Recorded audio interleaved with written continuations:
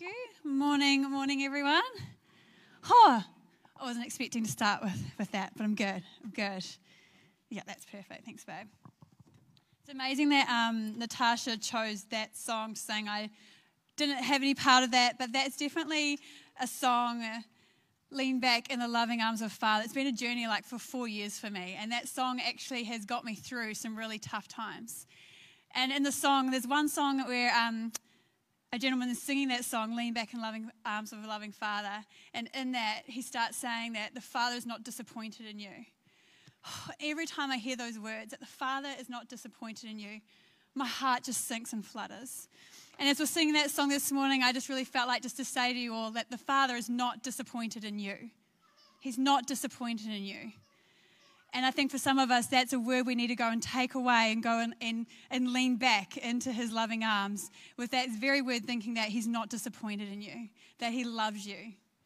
So I just want to bless someone with that this morning. I'm going to pray, and then we're going to get into, I wouldn't call it a sermon, I would call it some stories, a journey, my journey. So if you're ready for a bit of story time with Ali, that's what we're in for this morning. I'm quite different to my husband, and I've learned that that's okay. I'm not him. I'm me. He's the theologian. I'm more of the mama stories. Come sit with, I'm going to call myself grandma. Come sit with grandma and have a little chit chat. So bear with me. And if I'm talking 1,000 miles an hour, just go, Ali, and I'll try and slow it on down, because I do get quite hyped up quite easily, and off I go with a bit of a roar. But anyway, actually it's not that scripture I want to start with. I'll put you down for later. Look, I've even got different versions this morning, because that's kind of fun. Flipping it open. So I'm just going to read from the Passion Translation. It's 1 Corinthians.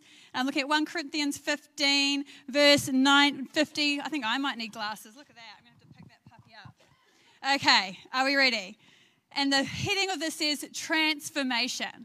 And who knows, Jesus dying on the cross, he came to transform us. He came to transform us from the inside out and give us life. Amen? So here it goes. Transformation. Now I tell you this, my brothers and sisters, flesh and blood are not able to inherit kingdom of God's kingdom realm, and neither will that which is decaying be able to inherit what is incorruptible. Listen, and I will tell you a divine mystery. Not all of us will die, but we will be transformed. It will happen in an instant, in the twinkling of an eye. For this, when the last trumpet is sounded, the dead will come back to life. We will be indestructible, and it will be transformable. We will discard our mortal clothes and slip into a body that is imperishable.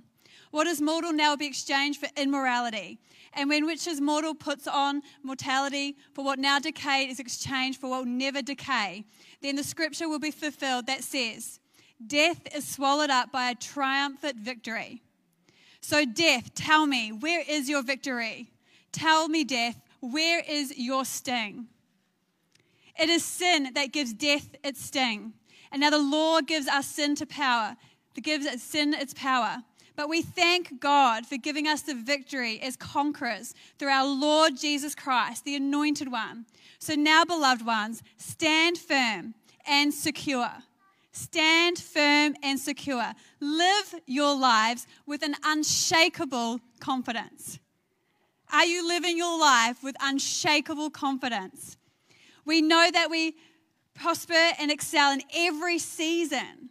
Prosper and excel in every season by serving the Lord, because we are, turn page, assured that our union with the Lord makes our labor productive with the fruit that endures forever.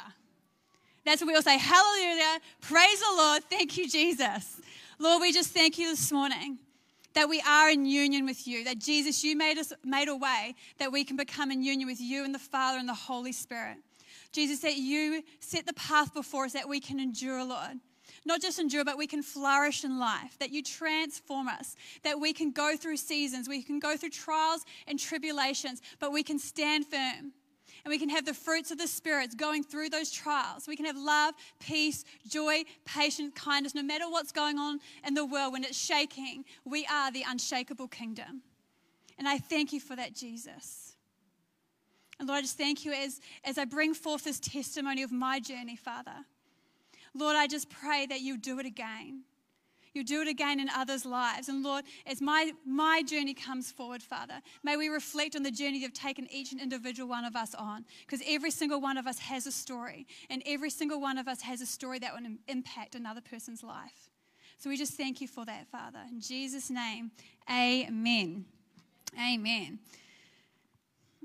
So this morning, I thought it was really fitting to reflect on Jesus who died for our transgressions, that took the keys from the devil, from the pit of hell, raised up from the dead. And this part excites me. Jesus laid in a cold, dark tomb all alone, wrapped in grave clothes that others had put on him. They wrapped him in grief.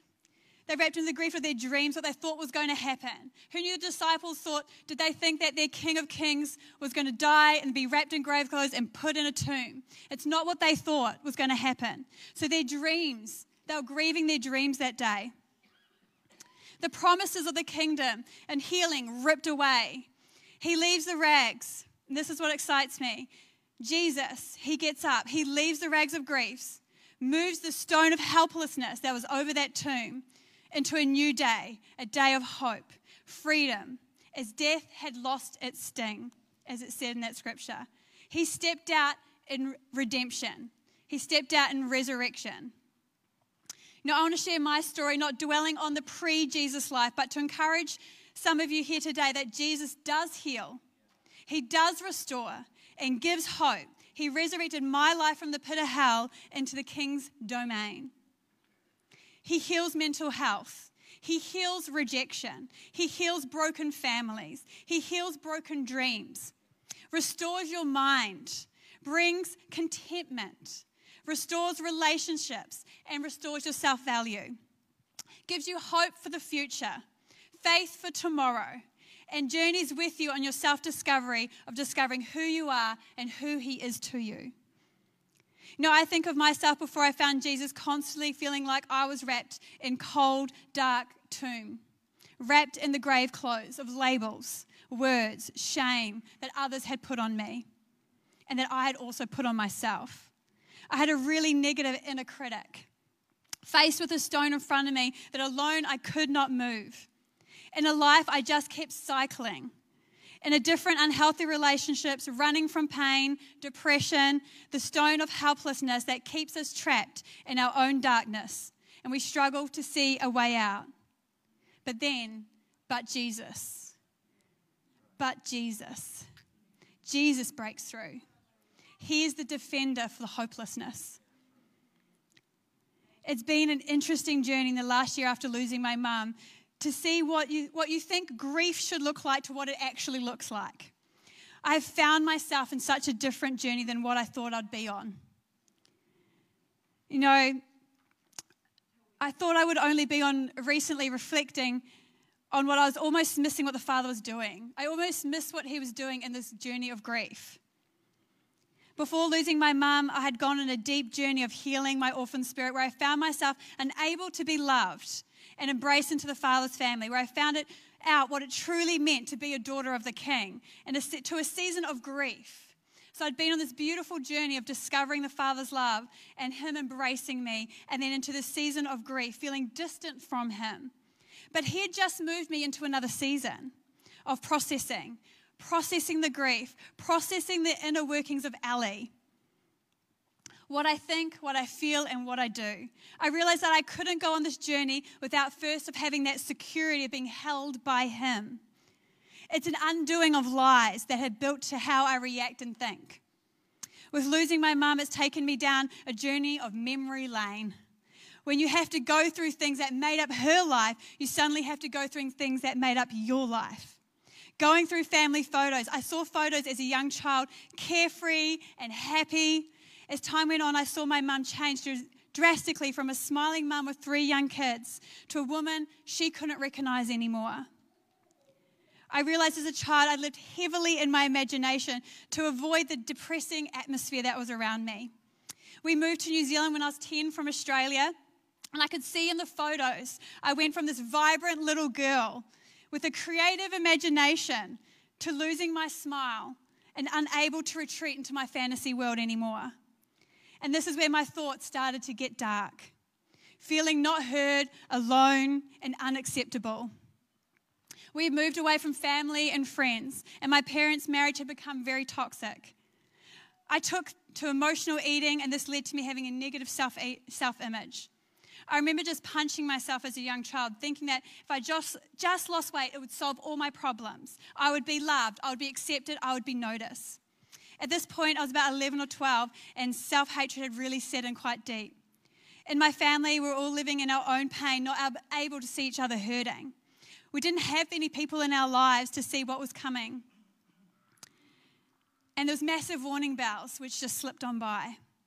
At 13, my parents had split, and I was living with my mum, and my brother was living with my dad, and my sister had moved off. And I so wanted to please my dad, but at the same time, I wanted him to love me, but I couldn't leave my mum. I felt so responsible for her loneliness.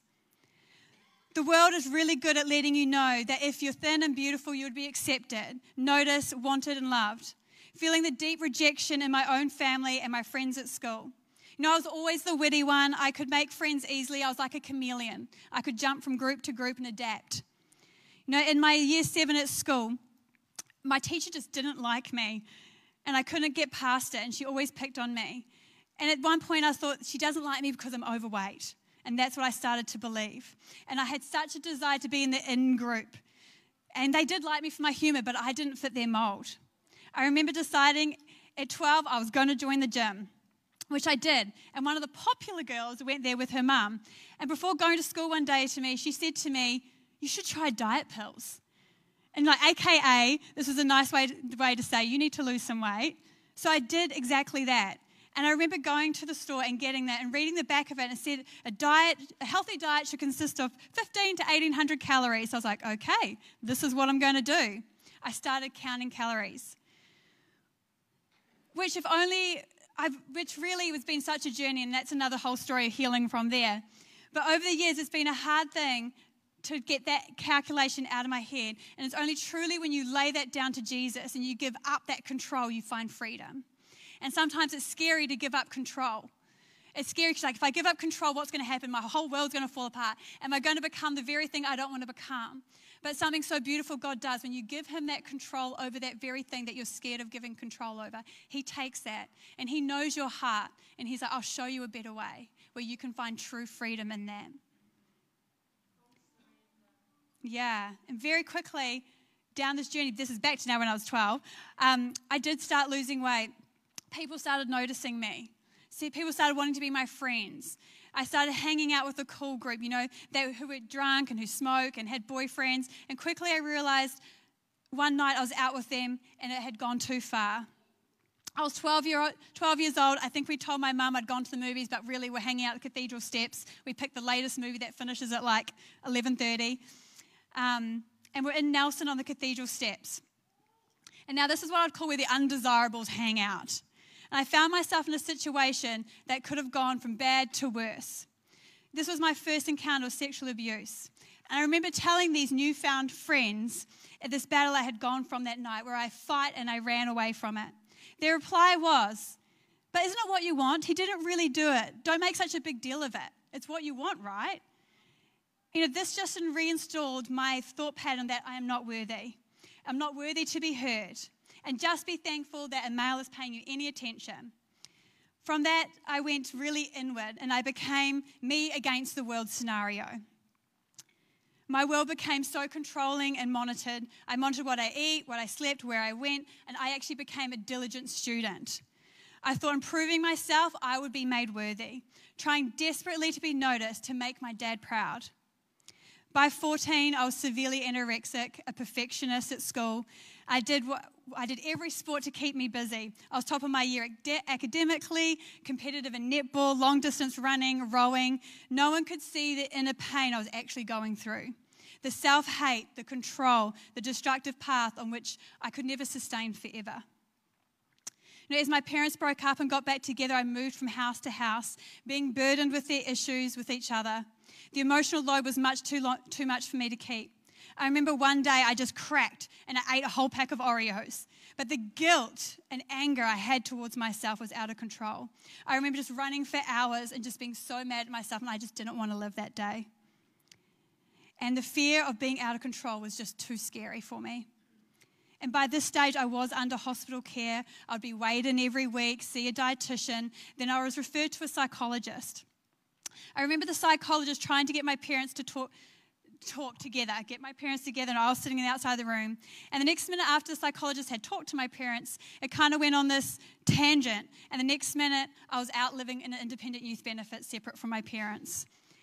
And at that stage, because the psychologist had done their job, I was starting to put on weight, I had no more help.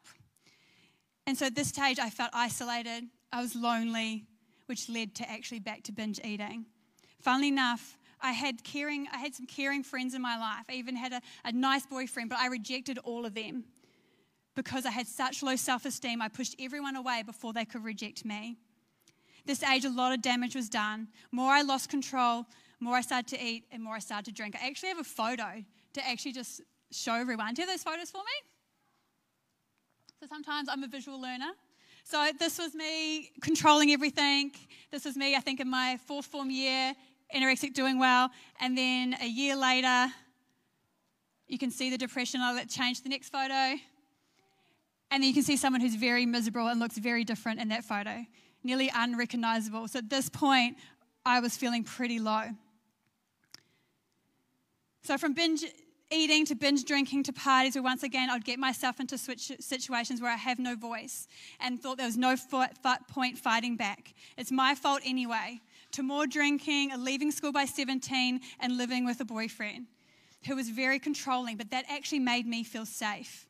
So I stopped drinking and took up party pills instead. Realizing a year and a half later, this controlling relationship, I needed to get out. So I did. So I went and exploded the relationship, went back to drinking and partying into another dysfunctional relationship that was toxic. To this point, I realized I needed to leave Nelson. I transferred jobs. Amazingly, I had a job at the bank. And this is where when I look back, you can see the goodness of God. I actually worked at National Bank as a bank teller, which I got when I was 17, which was pretty amazing. So I transferred in the bank, determined not to get into another relationship, not needing that security. So I was determined when I moved to Wellington that I wasn't going to get myself back into that situation. But who knows, you can't do it alone.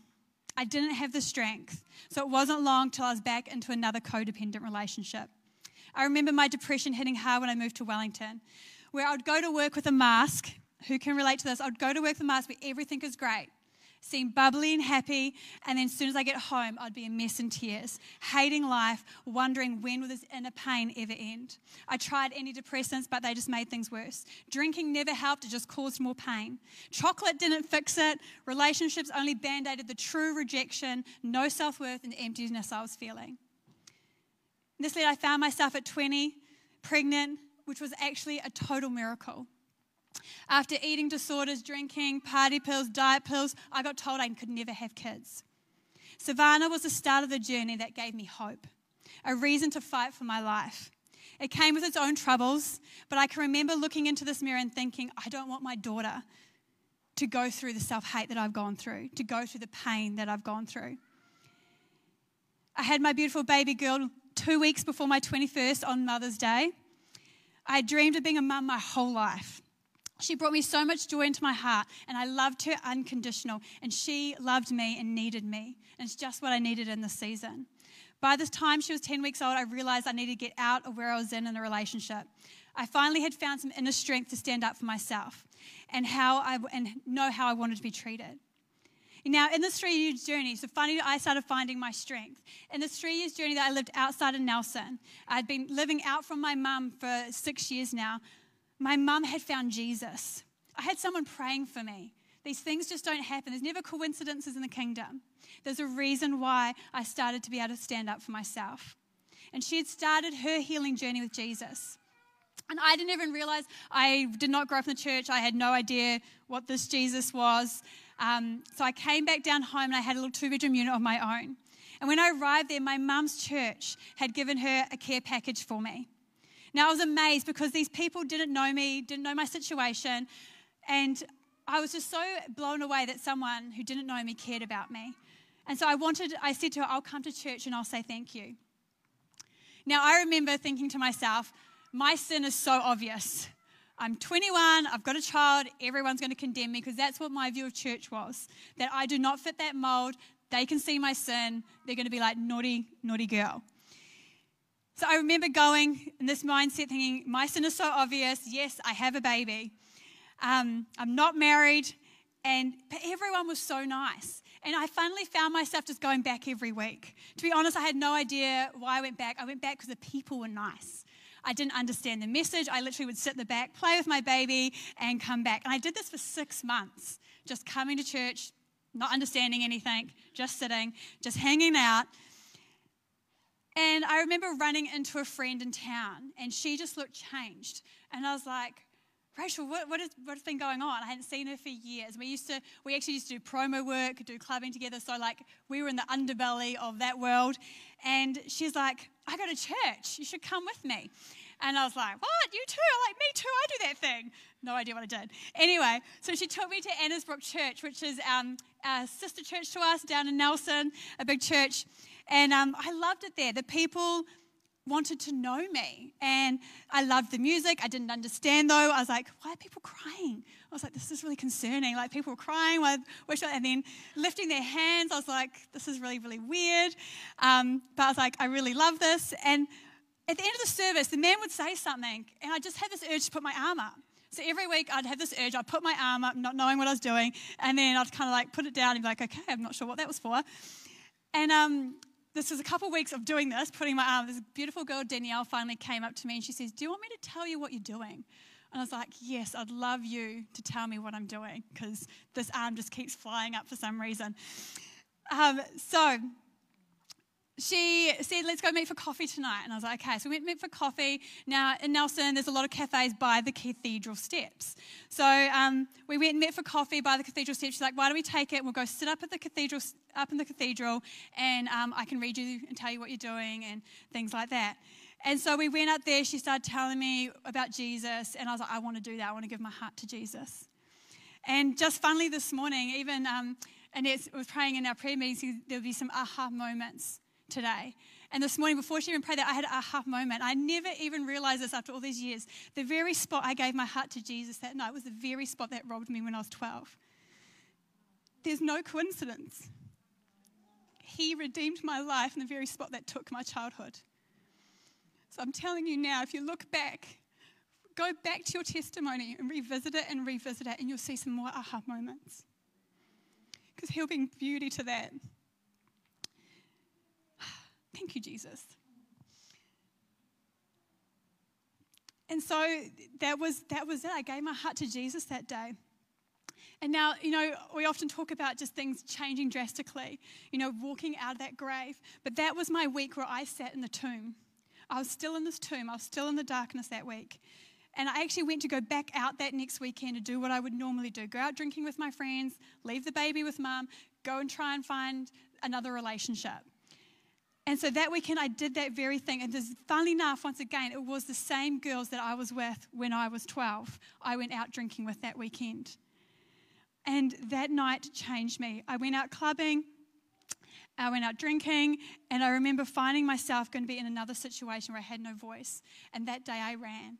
And I ran straight to my mum's house. It was about 6 a.m. in the morning. And I remember running in and saying to her, I need to go to church now. I need to get to church. And from that day on, I haven't drunk again.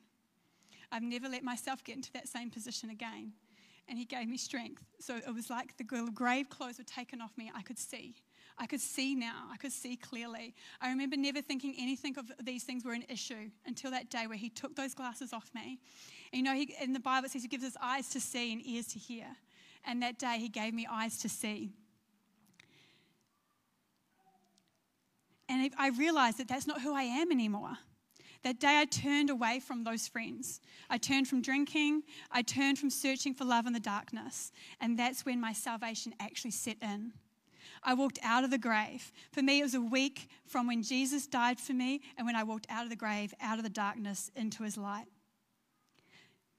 He turned the tragedy of my life around. The next year's journey, I stumbled it out, but he would gently pick me back up again. You know, I still don't understand it all. All I know, something had changed on the inside of me. I got my sparkle back. When I was a young girl, I was always told I had a sparkle in my eyes. But as you saw in that photo, darkness overcame me and it stole from me. I was living in the darkness and it had a hold over me. But Jesus gave me my life back. It has been a journey of discovering the true me, who the Father created. Often we hear someone else's testimony and we think, good for them, that God loves them. Or we hear healing or a miracle and we're like, God, you're so amazing, but we don't believe it for ourselves, that he would do it for you. You don't feel worthy. For years, I still didn't feel worthy. I clung to Jesus. I hid behind Jesus. I disqualified myself. I was just so thankful for being just saved that I should be forever grateful for that. That I was saved from my destructive ways, blessed with an amazing marriage to a godly man. I couldn't ask for anything more. Scared of anyone who truly knew who I was, that I was so broken, that I didn't know anything. I'm not the smartest or the most eloquent. I couldn't even spell that word. Even spell check didn't understand that in my thing. I'm like, spell check. And it's like, I don't understand. Just a little side note. I can see it, the red squiggly. Anyway, feeling like a fraud. But that's what the enemy whispers to us. Feeling like I need to live up to man's expectation. As a pastor, I think I became a pastor with being saved within a year and a half. So it's a pretty crazy journey. And I felt like there's this expectation. But the last 2 years, I've really taken a step back as I felt there was a work that needed to be done in me. For any of you who've journeyed with Awaken for a while, you've probably seen my roller coaster journey. I needed to trust myself. I needed to trust Jesus and the Father had my back. But I didn't trust who God had created me to be. It was hard to compute and know that he loves just me as me.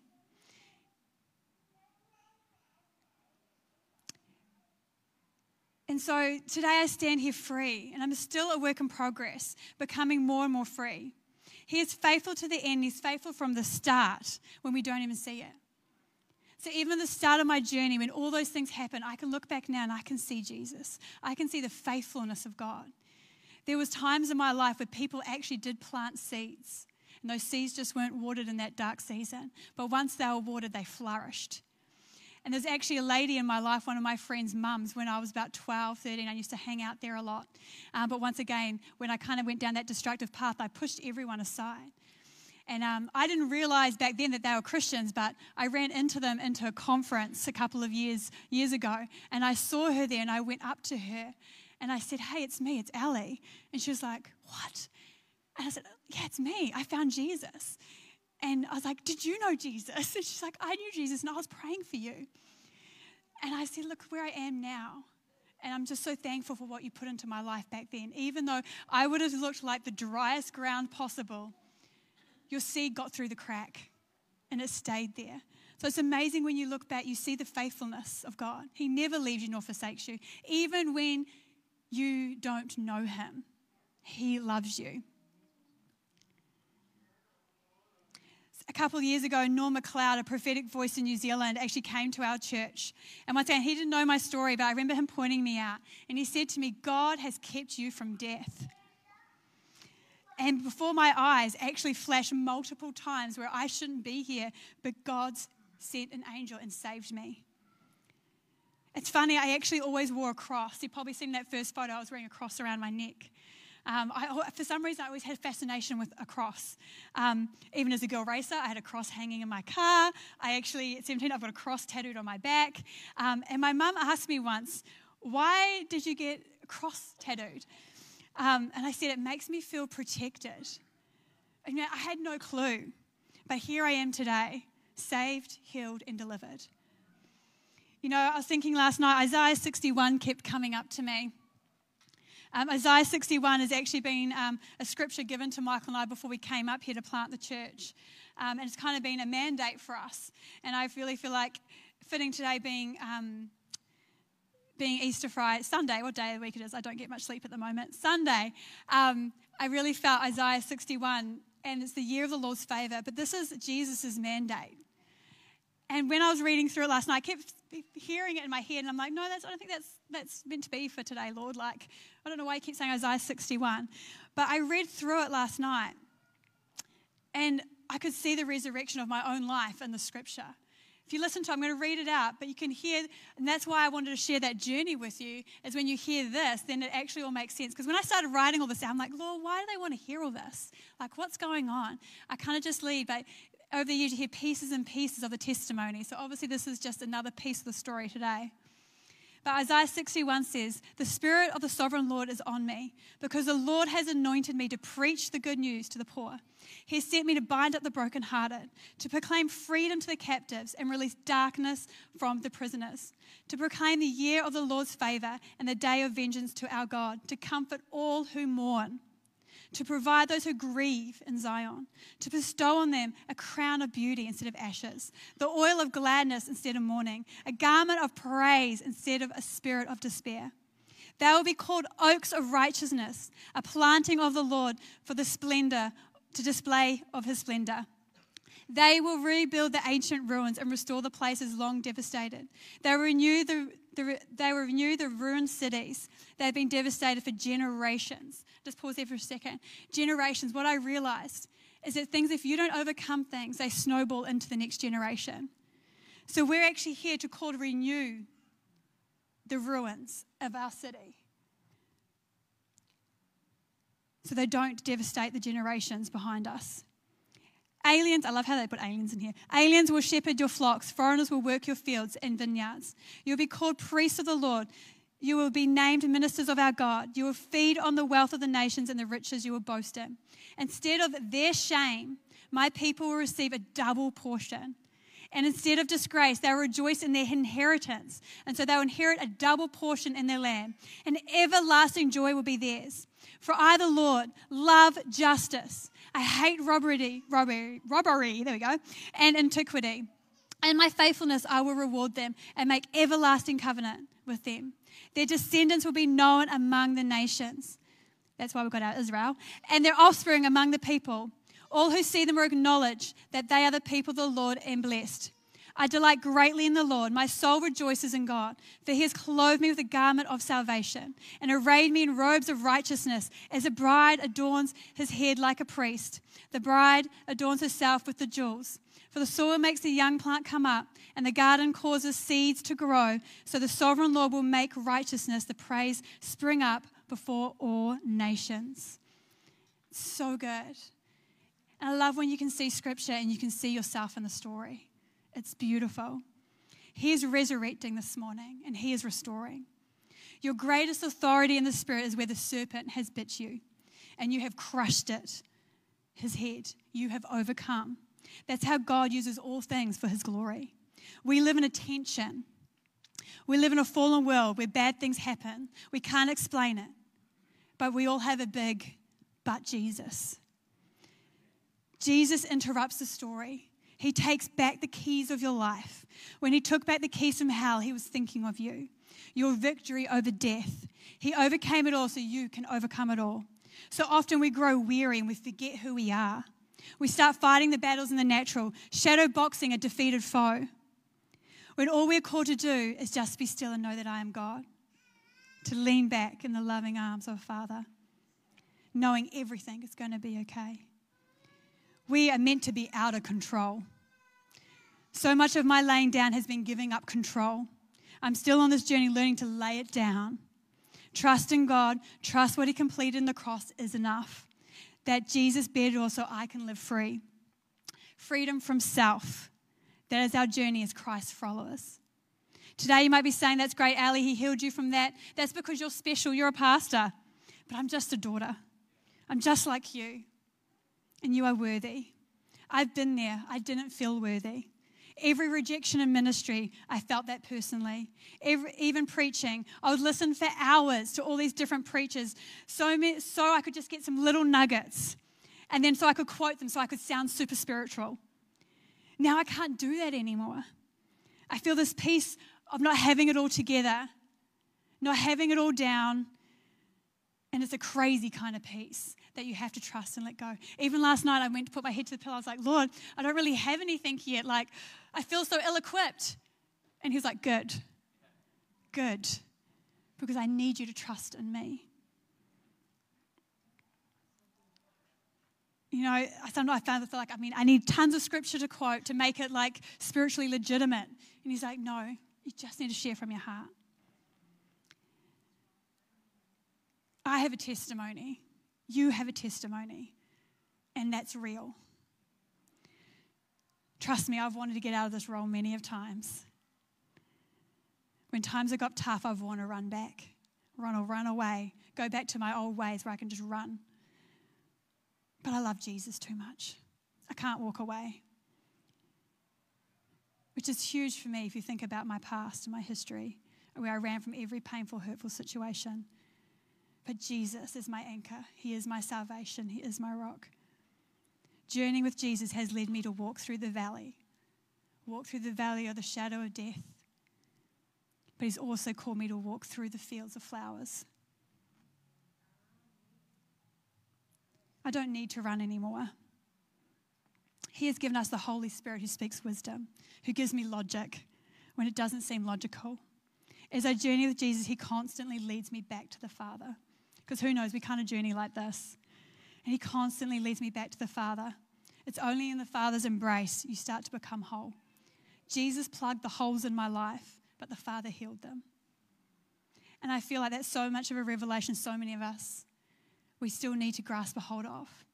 That yes, we're so thankful for Jesus. And I'm thankful that he takes my hand and he leads me deeper and deeper and deeper to the Father. And more he leads me to the Father, more healing I receive. And more I discover who I actually am. And more peace I find. Peace that surpasses all understanding.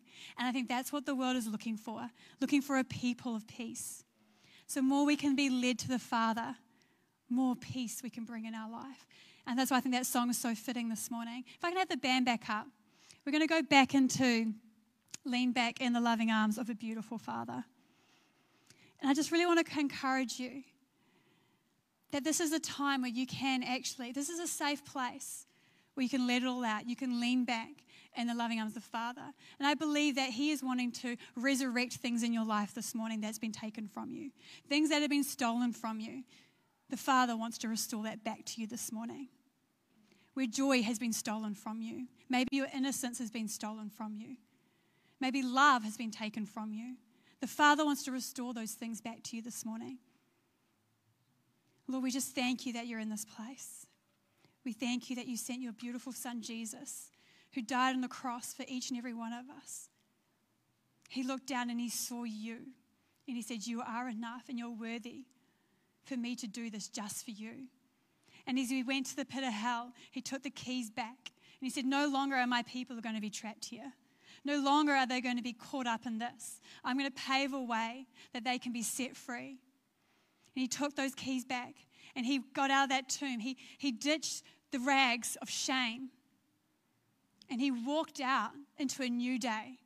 And today, the Father's saying, it's a new day dawning. Get your hopes up. I am for you, not against you. I am for you, not against you. Just come to me, all who are weary, all who are burdened, and I will give you strength. The true question is, and I found for myself, is do I trust Jesus in this area of my life? Do I trust to give him the control of this area?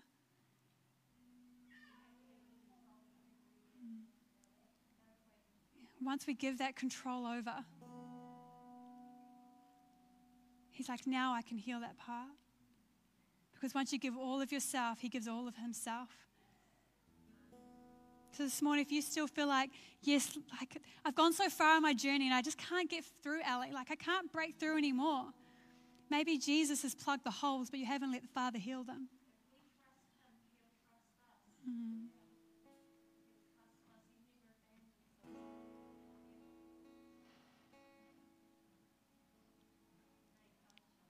So take your time this morning just to be still in him and know that he is God and that he's not disappointed in you. He's a loving Father. He wants to embrace you into his family. I was saying this journey of Jesus just holding your hand, taking you deeper and deeper into the Father. I encourage you to reach out this morning. Take a step of faith. Trust in him because he is faithful to the end. And I know that he has so much more in store for you. I know he has so much stored for me and my family. And it's exciting. And sometimes healing can be scary. We can want to run from it because we don't want to go there. But trust me, when you have the Father, you can walk through it. When you have Jesus, you can walk through that healing. Because you're never alone. He'll never forsake you in it. And he only takes you through the healing, which he knows you're ready. He sets a path. He sets a path for you. And he pulls back the layers. And you can know that in the Father's arm, that there's full security. Thank you, Father. Thank you, Jesus.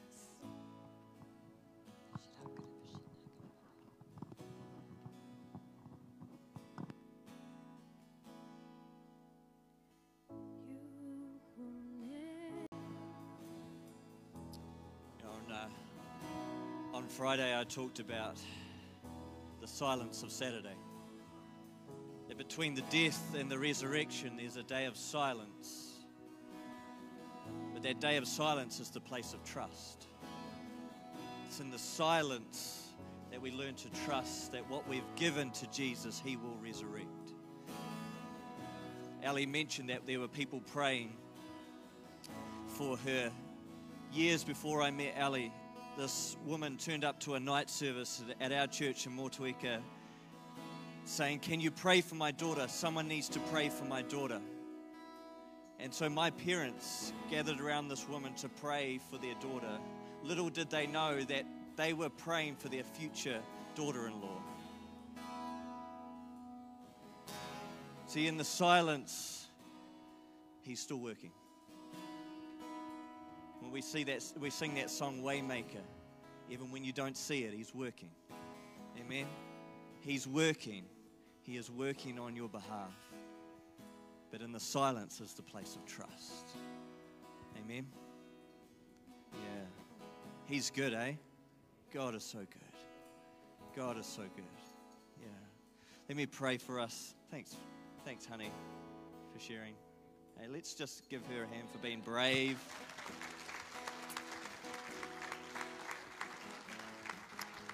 And I just believe, the scripture says that the Spirit of Jesus is the word of testimony. That every time there is a testimony, it speaks of Jesus. And we say, do it again. Every time we talk about the testimony of Jesus, it prophesies, do it again, do it again. And so, I'm just believing that from today there will be stories of redemption and resurrection. Father, we thank you for your goodness. We thank you that you are so good. You're so worthy of our praise and our adoration. And Jesus, we thank you that you are working on our behalf. We thank you that even when we don't see what you are doing, you are at work. We thank you that your kingdom is always breaking in ways that we don't even know yet. And so we thank you today for your testimony. Your testimony, even though it was done through Ali, it is your testimony. It's a testimony of your goodness. It's a testimony of you seeing the beginning from the end and knowing just when to break in at the right time and to bring your kingdom. So we thank you for that. And I just believe this morning that this testimony of you, Jesus, would prophesy. So we say, do it again, God. Do it again in the lives of children who aren't here this morning, who parents are praying for. We believe and we stand with them this morning that you are at work. They may not see it right now, but you are at work. We thank you that you are always at work. We say, do it again in the lives of the young people who are hurting and broken, whose childhood has been stolen from them. I pray that they would have a day of redemption as well with you, Jesus. We thank you for what you're doing. We thank you that even though there is death in the day of silence, we know that resurrection is coming. We thank you, Jesus. Yeah. Amen. Amen. Awesome. Be blessed. Let's hang around for a coffee. If it's your first time here with us this morning, there's a free coffee for you. So I'd love to see you at the cafe. Have a great rest of the weekend, and we'll see you again soon.